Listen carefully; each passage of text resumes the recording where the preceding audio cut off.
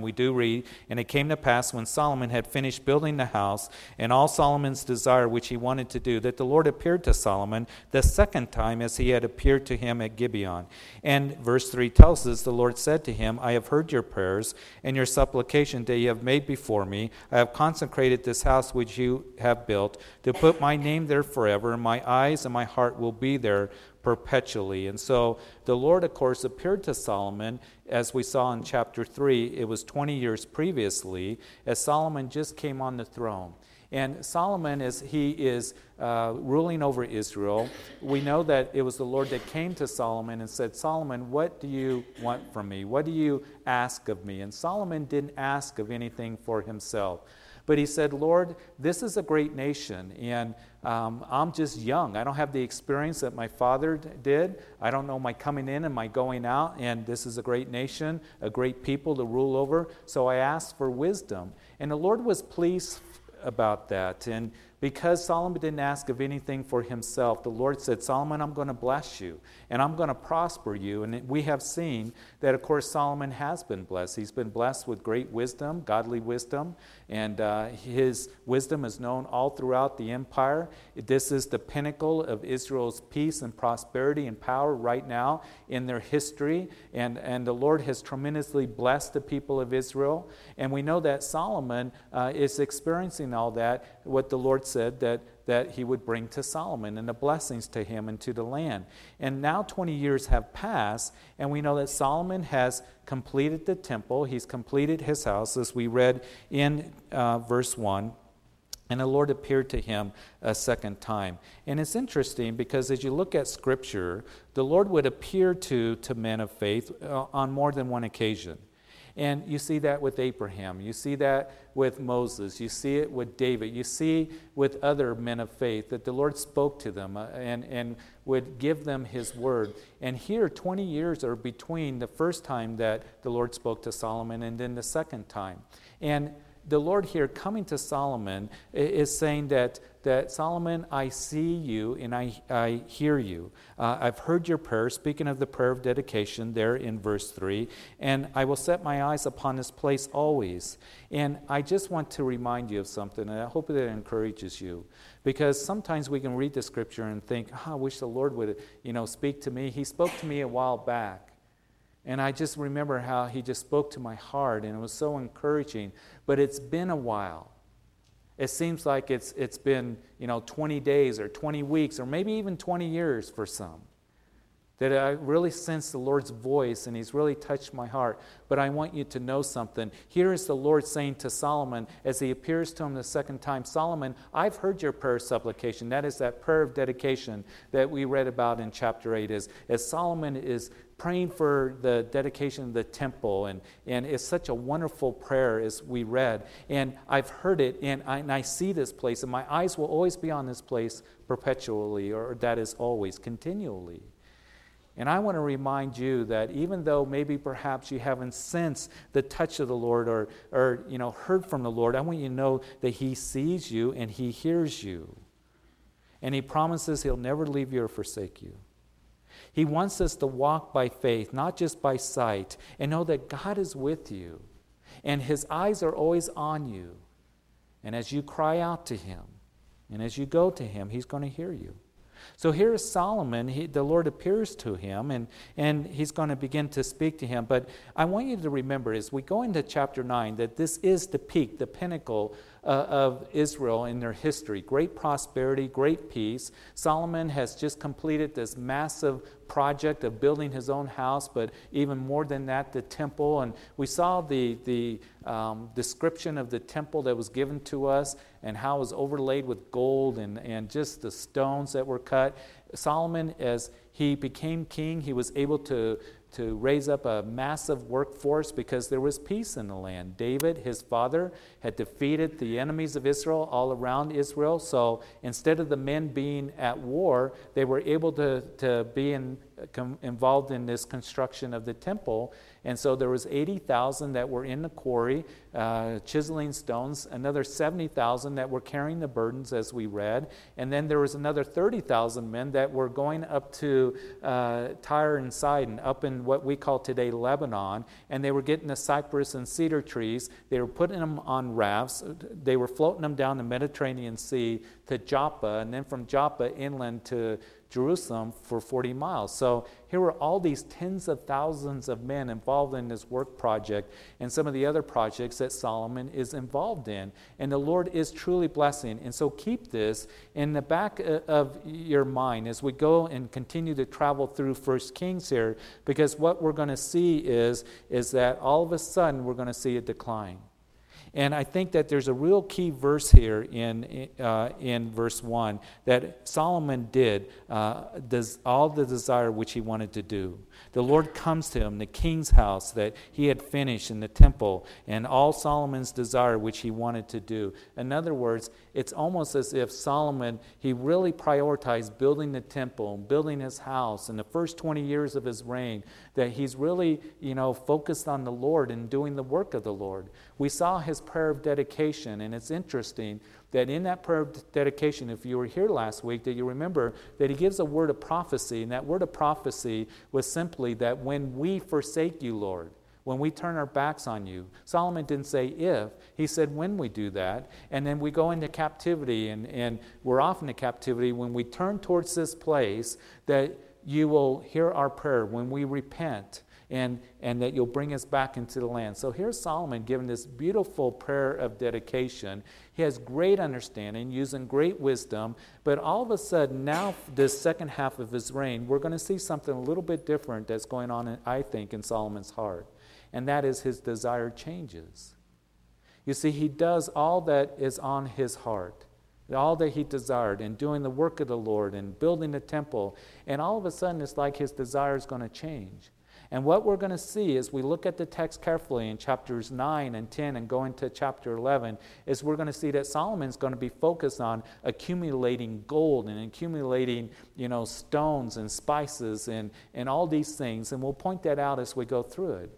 It's like Solomon, all of a sudden, his desires are more of the worldly things. He's going to multiply horses. He's going to multiply wives. He's going to have 1,000 wives and concubines. He's going to multiply gold and silver to where we're going to see that silver is as valuable as stones in Jerusalem. So his desire begins to change, and I believe that's where Solomon begins to get to that point to where he's going to end up burning incense to foreign gods. I simply want to say this, that what my prayer and hope for every single one of us here at Calvary Chapel is that our desire each and every day would always be that, Lord, I want to live for you, and I just want to follow after your ways. I want you to be the priority of my life. You see, sometimes we can say, I kind of been there and done that. I've belonged to a church for a long time. I've gone to Wednesday night study. I've served the Lord in a certain ministry. I've gone on short-term missions. I've done those things that I desired in my heart. But all of a sudden, those things are behind us, and our desires begin to change, and we get caught up in the things of the world, or the priority of worldly things that begins to take place in our heart. And I think that's what happened with Solomon. And I just want to remind all of us, may the priority be that, Lord, each and every day of my life, my desire is you, to be where you want me to be, to follow after you, to just be yielded to you. Because if you don't, other things begin to take place of the Lord. And that's what happens with Solomon. So here is the Lord coming to him and say, Solomon, I heard, and I saw. In verse 4, now if you walk before me as your father David walked in integrity of heart and uprightness, to do according to all I have commanded you, and if you keep my statutes and my judgments, then I will establish the throne of your kingdom over Israel forever, as I promised David your father, saying, you shall not fail to have a man on the throne of Israel. And so notice that God places David as the standard from which all the other kings will be judged by. David walked in integrity of heart and uprightness, which is meant that David never bowed the knee to an idol. You see, as we're going to continue journeying, as I said, we're going to see that there's a split going to be in the nation. There is going to be, as we move into chapter 12, the 10 northern tribes that are going to rebel against Solomon's son Rehoboam after the death of Solomon. And there's going to be the house of Israel and then the house of Judah. And what we're going to see is, particularly as we go through 1 Kings, that when the kings of Judah are mentioned, they are going to be compared to David, because David walked in integrity. He walked with uprightness. And what is meant by that is not that David didn't sin. Of course he sinned. As we went through those books of 1 and 2 Samuel, we saw that David sinned. And then in 2 Samuel chapter 11, we saw his sin with Bathsheba. He committed adultery, and then he was guilty of committing murder because he had Bathsheba's husband killed. He made this plan. He said Joab, his military general, who was over the head of the army, what I want you to do is put Uriah up there in the front of the lines and everybody retreat, and then he'll be killed. And so the plan was carried out. And when Nathan the prophet came to David, he said, you are guilty, David, of killing Bathsheba's husband, Uriah. And so he committed some very serious sins. But what is meant again by he walked in integrity and uprightness of heart is David never bowed to knee to an idol. And when he repented to the Lord. And he cried out to the Lord, and he confessed his sin. And you can see those confessions as you read the book of Psalms, and as you read particularly in Psalm 51 and 32, those books that David is crying out to the Lord, and he is confessing his sin to the Lord. And so David is compared because he was one that had a heart after God. And may we just have a heart after God. And may we be ones that we walk in integrity of heart, in uprightness of heart. And what is meant by that is that we would never have those things that would replace the Lord or be a priority over the Lord. That, Lord, that I'm going to give my heart to you. And that when we do sin, as David, that we would truly cry out to the Lord and confess that sin. Confessing means to be in agreement with, Lord, I have sinned against you. And I confess it, and it is wrong, and come to that place of repentance like David did. And so that's why those kings are compared to David. And then there's going to be this warning that's given to Solomon in verse 6. But if you and your sons at all turn from following me and do not keep my commandments and my statutes, which I have set before you, but go and serve other gods and worship them, then I will cut off Israel from the land which I have given them. And this house which I have consecrated for my name I will cast out of my sight. Israel will be a proverb and a byword among all peoples. And as for this house which is exalted, everyone who passes by it will be astonished and will hiss and say, why has the Lord done thus to this land and to this house? In verse 9 they will answer, because they forsook the Lord their God, who brought their fathers out of the land of Egypt, and have embraced other gods and worshipped them and served them. Therefore the Lord has brought all this calamity on them. A couple of things here that is worth mentioning and making application for us tonight. Here God given this and reminding Solomon of this covenant that he made with the children of Israel that goes clear back to Mount Sinai. You remember in the book of Exodus that it was Moses that brought the children of Israel there to the mountain of God, and the mountain shook, and God gave his covenant to the people, and it was a very simple covenant for them to understand. And it was that if you follow after me, and you walk in my ways and are submitted to me, then I'm going to bless you. And here Israel, at this time in their history, they are seeing God's blessing upon them because their hearts are turned towards the Lord. They have been sacrificing to the Lord, all the sacrifices that we saw. They're coming to the temple to worship the Lord. The nation is united. God has tremendously blessed them and prospered them and given them peace. And he has fulfilled his word to them because they are close to the Lord. And remember that we closed chapter 8 last week, that they had 2 weeks of celebration and a feast as they dedicated the temple. It was such a joyous time. They truly are at the pinnacle of their history here. And everyone went back to their homes with a gladness of heart and joy in their hearts for all the good that the Lord had done for his servant David and for Israel, his people. So it's a good time, and they have joy in their lives. They're living joyously. We saw that earlier in 1 Kings that it talked about about that every man was sitting under his fig tree and eating from his vineyard, and the people had great joy because the Lord was blessing. And the reason was because of that covenant. They were following after the Lord, and their hearts were towards the Lord. But how soon and how quickly we're going to see things change here in just a few chapters. And all of a sudden, idol worship is going to come into the land. And notice that the Lord is telling Solomon this. Solomon, if you walk after my ways, if you keep my commandments, I'm going to establish your throne, and things are going to be good. And he starts with Solomon because you see, as he's speaking to the king's going to have a huge influence on the spiritual condition of the nation.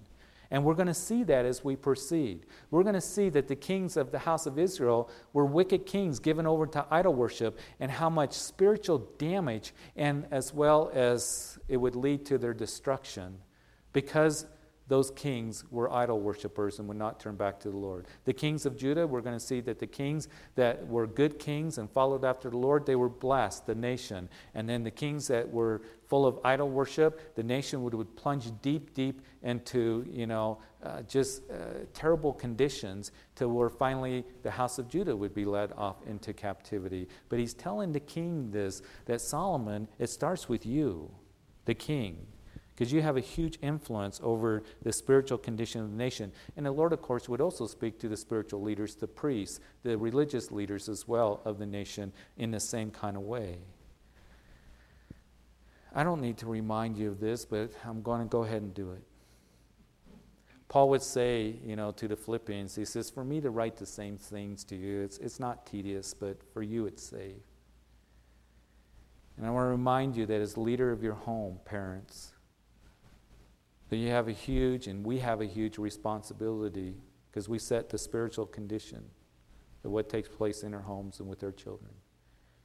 And particularly you husbands, that as you are commissioned and ordained by God to lead your family and lead your homes, you set, the condition of the home, what's taking place. And it's an awesome responsibility that we have, that we're responsible for those spiritual things that take place underneath our roofs. And what I pray is that our homes would be ones that we praise the Lord and it honors the Lord and His name, that the things of the Lord are spoken of, and the praises of the Lord are in your hearts, and that you protect your home from those things that may come in and do spiritual harm. That this is something that we need to be reminded of, because we live in a day and age where there's so much ungodly influence that can come into our hearts and into our lives, and that we would protect our homes. And I want to do that as the leader of this church, that as we talked about even on Sunday, as Paul was writing to the Corinthian believers in that second epistle that's in the New Testament, that he was saying, hey, these guys that you've accepted, that they're wolves in sheep clothing, that they're false apostles and they're deceptive workers, and they're bringing another Jesus. And that's why I'm being so stern in this letter that I'm writing you, because being a shepherd means not only do we feed and provide and protect, but we guard as well. And we need to guard that which is ungodly. That I pray for this church that we would never come to the point of, remember we're the church, we were a congregation that was just studying the Word of God, and we were a congregation that we loved each other and we prayed, but now we've gotten sidetracked. I pray that would never be said of this place. Or we got involved in other things, or we just, started compromising the Word of God. And there have been, denominations, there have been other, churches and ministries that they started out so well in just a movement of the Spirit and dedicated to the Lord and to the Word of God. And then over time and over the years, all of a sudden, it's a slippery slope, and other things came in, and now they're compromising the Word of God. Now they're compromising the things of God and allowed the things of the world, and that was just deceptive, to come in. And I pray that it would never happen here at Calvary Chapel Greeley. As long as the Lord tarries, that we be committed to the things of God, that we would never say, you know what, it was 10 years ago, 20 years ago, that we're at the pinnacle or the peak of our spiritual condition. I think that God is just beginning to do a work here. He wants to do so much more. But it comes by continuing to be humble and be ones that are following after the ways of the Lord and the things of God, and it's a priority. And I hope that's the same with your family and with your life individually. I see too many Christians that will say, yeah, I remember 10 years ago, 15 years ago, 20 years ago, I was really going to church, and I was serving the Lord, and I was leading a Bible study, or I was leading a small group or a home fellowship, but I don't do that anymore. I'm too busy. I got other things that have come into my life. No, God forbid. And I know that life gets busy and there's different seasons of our lives, but more than anything, our hearts would be, Lord, I want to stay close to you. And experience the joy and the blessing of the Lord. And to know that He's not through with you. That He wants to continue to use you and continue to bless you. Just as He wants to continue to use this church. That we'd never get to a place of complacency. And I think that's what happened with Solomon. He got to a place of complacency, and we're going to see that all he's going to really be concerned about is amassing more horses and gold and wives. And that's his priority in his life.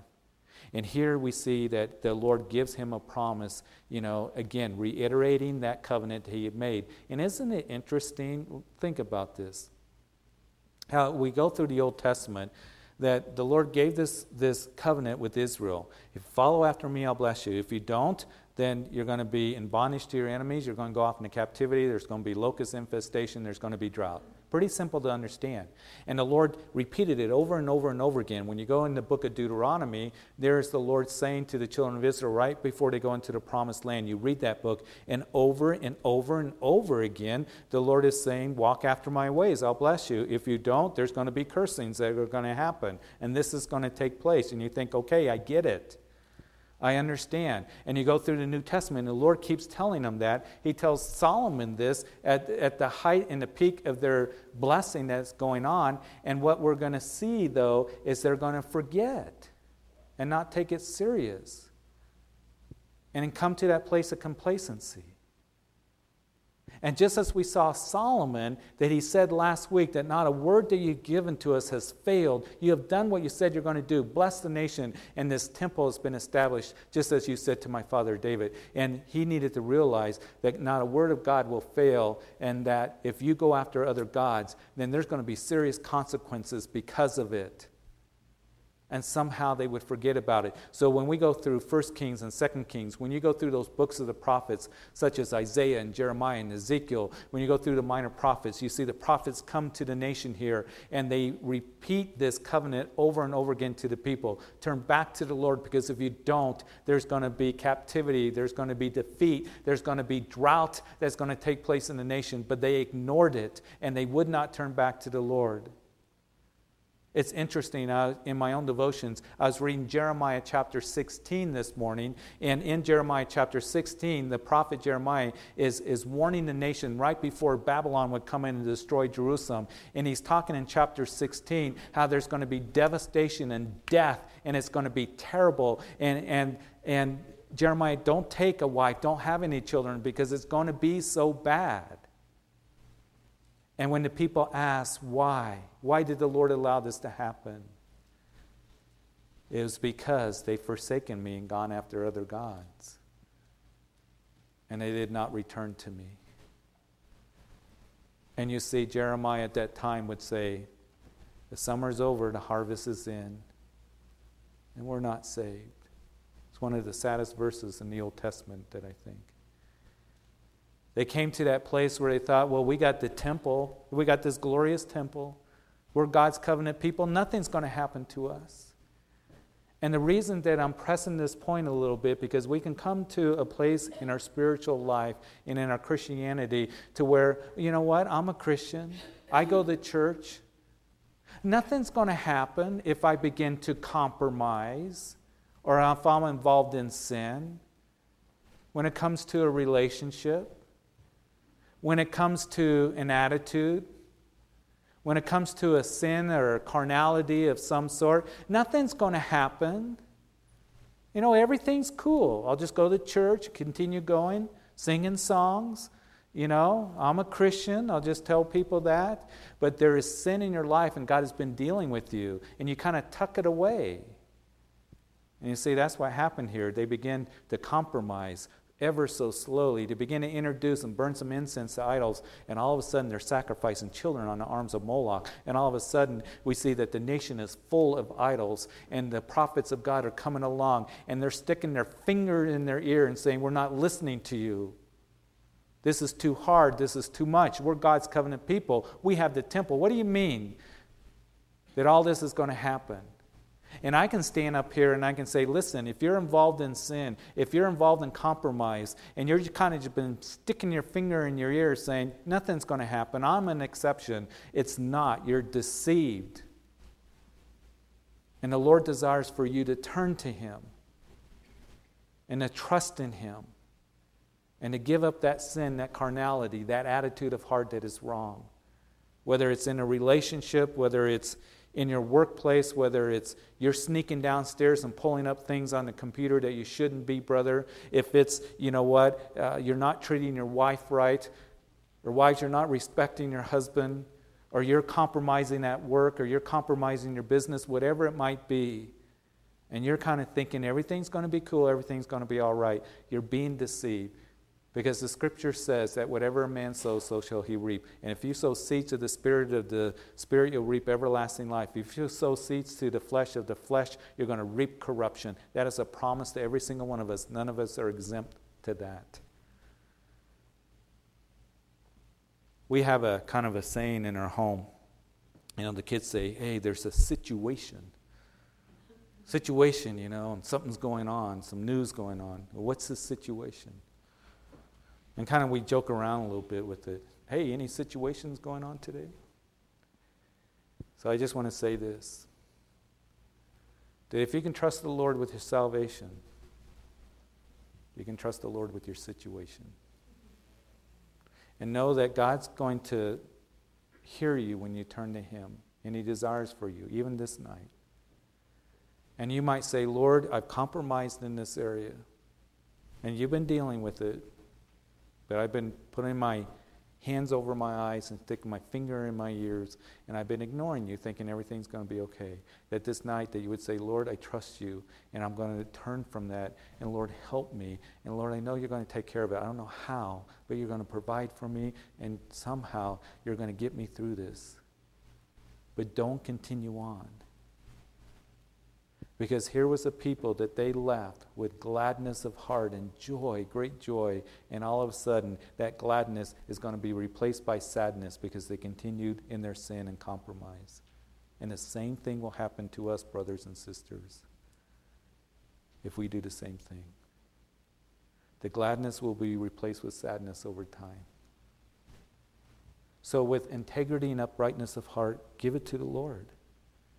And we know that here Solomon, he begins, we see that compromise, verse 10. Now it happened at the end of 20 years when Solomon had built the two houses, the house of the Lord and the king's house. Hiram, the king of Tyre, had supplied Solomon with cedar and cypress and gold and much as he had desired. And King Solomon then gave Hiram 20 cities in the land of Galilee. And Hiram went from Tyre to see the cities which Solomon had given him, but they did not please him.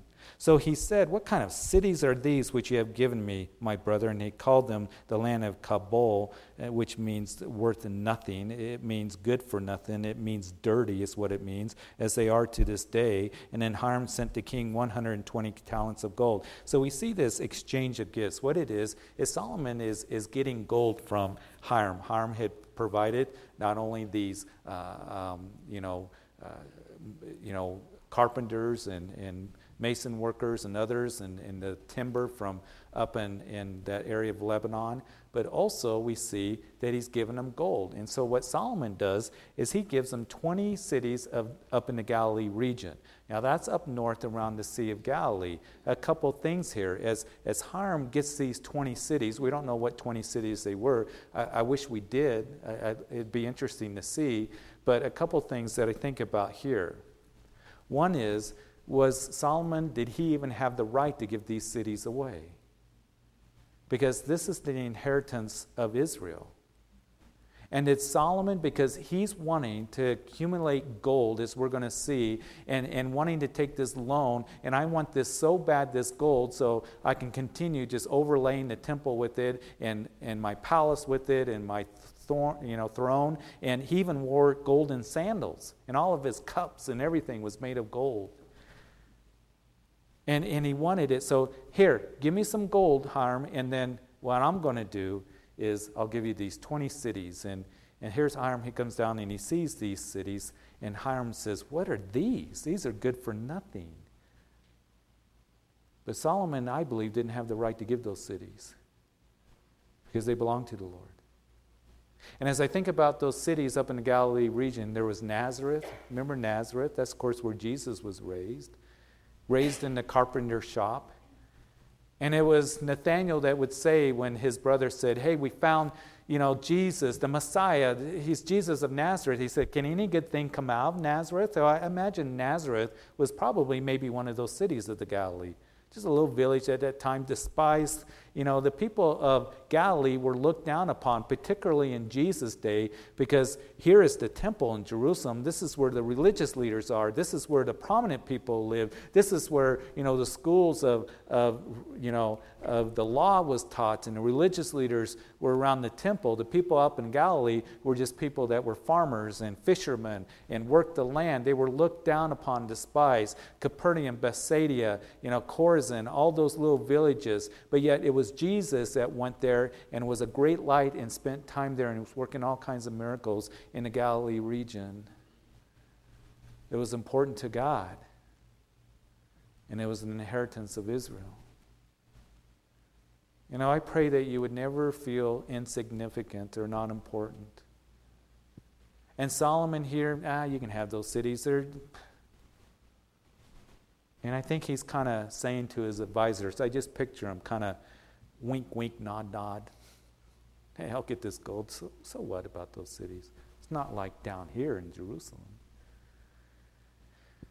I pray that we would never come to the point of being arrogant enough or where we say, those people aren't important, and they're not important. Because you are important. And you are God's inheritance. You are very valuable to Him. And that we would remind each other of that. So these cities, I don't think were even there to be given to Solomon or to Hiram, the king of Tyre up there. But also I see that here is Solomon. He's not really doing business with integrity. And here's Hiram saying, what are these brothers? It's almost I can read, in between the lines here that Hiram would say, your father David wouldn't do this. But why are you doing this?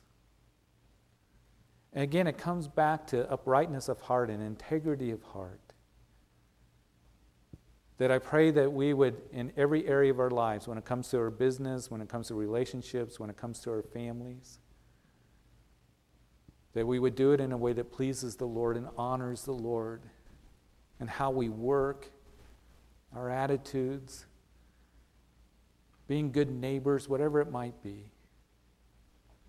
That we would be ones that we want to be a blessing to people and deal with people in a way that they can see the reality of Jesus Christ being worked out in us. And Solomon here, I think he was just worried about the gold. Who cares if Hiram gets mad? And Hiram's saying, what are these? What's going on here? And Solomon here is not dealing with uprightness of heart, but only wants to amass the material things and the gold in his life. What is it that's a priority in our lives? I think this is a good place to stop. And we'll pick it up here next time. But we're going to continue to see that Solomon's on this slippery slope. But as we just go to the Lord tonight, and I know we've spent some time in prayer, and that's okay. That's good. That we want to be like David, who said, Lord, search me and try me and see if there's any wicked way in me and lead me to the way everlasting. That we would just take a moment and do that. And if there is any area of your life that the Lord's been dealing with you, but you've kind of just, put your hands over your eyes and stuck your fingers in your ears, and you've just kind of put it aside, and you know what? I'm just going to continue this way for a little bit, that you would say tonight, no more. But Lord, I want uprightness of heart, integrity of heart towards you, and honesty of heart.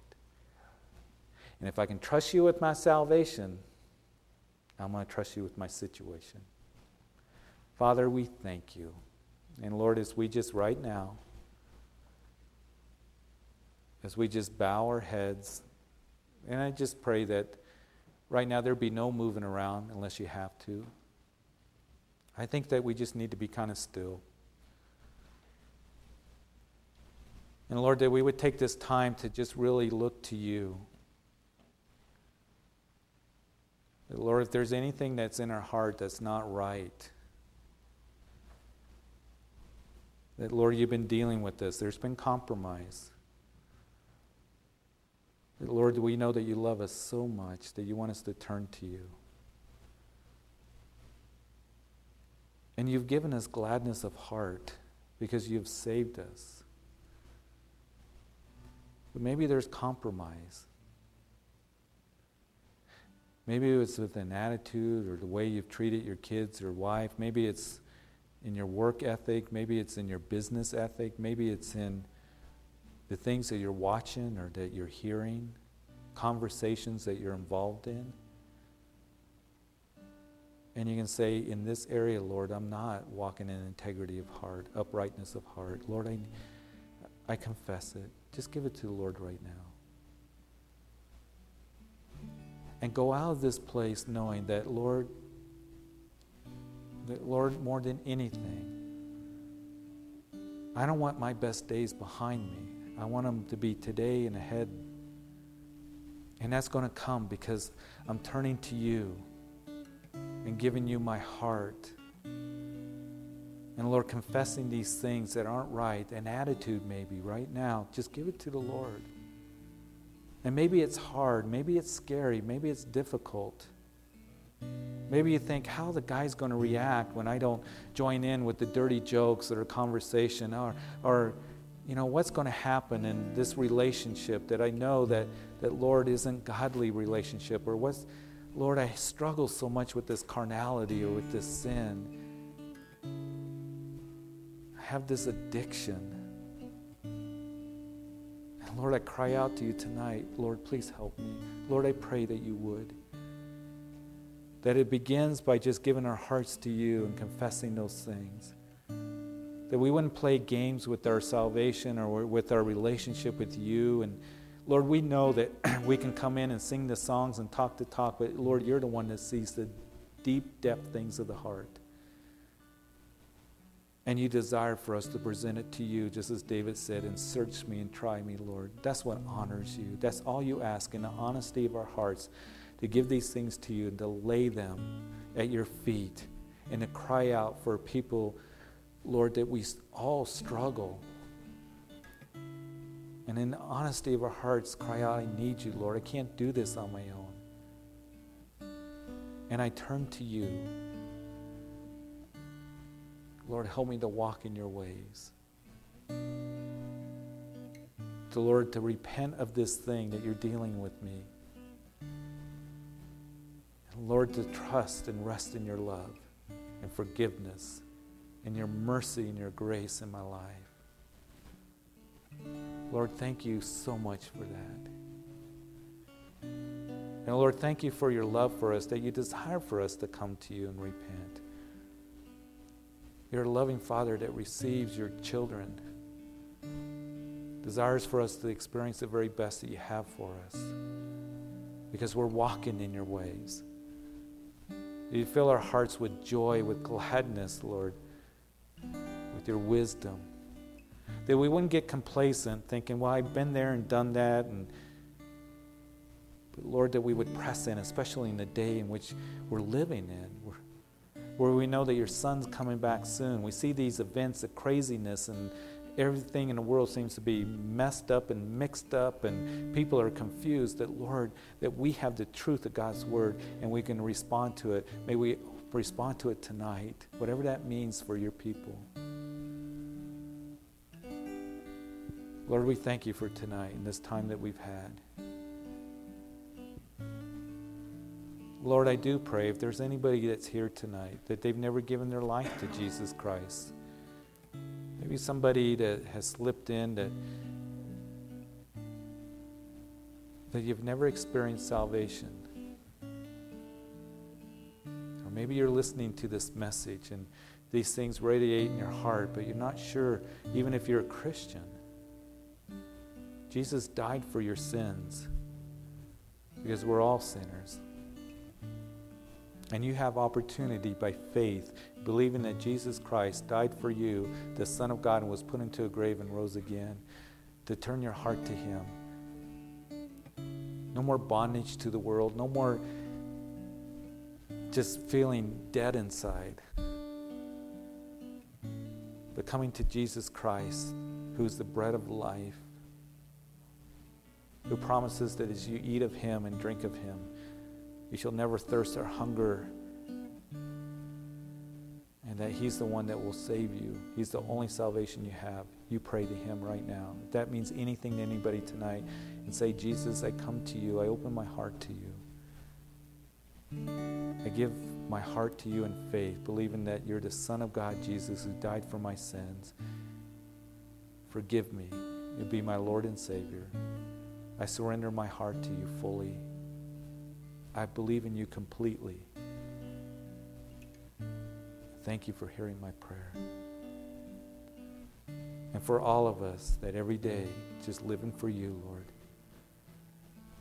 And Lord, just allowing you to draw us to yourself in every area of our lives. For thank you for this time we've had tonight. And it's in Jesus' name that we pray, and all of God's people said, amen, amen. God is good.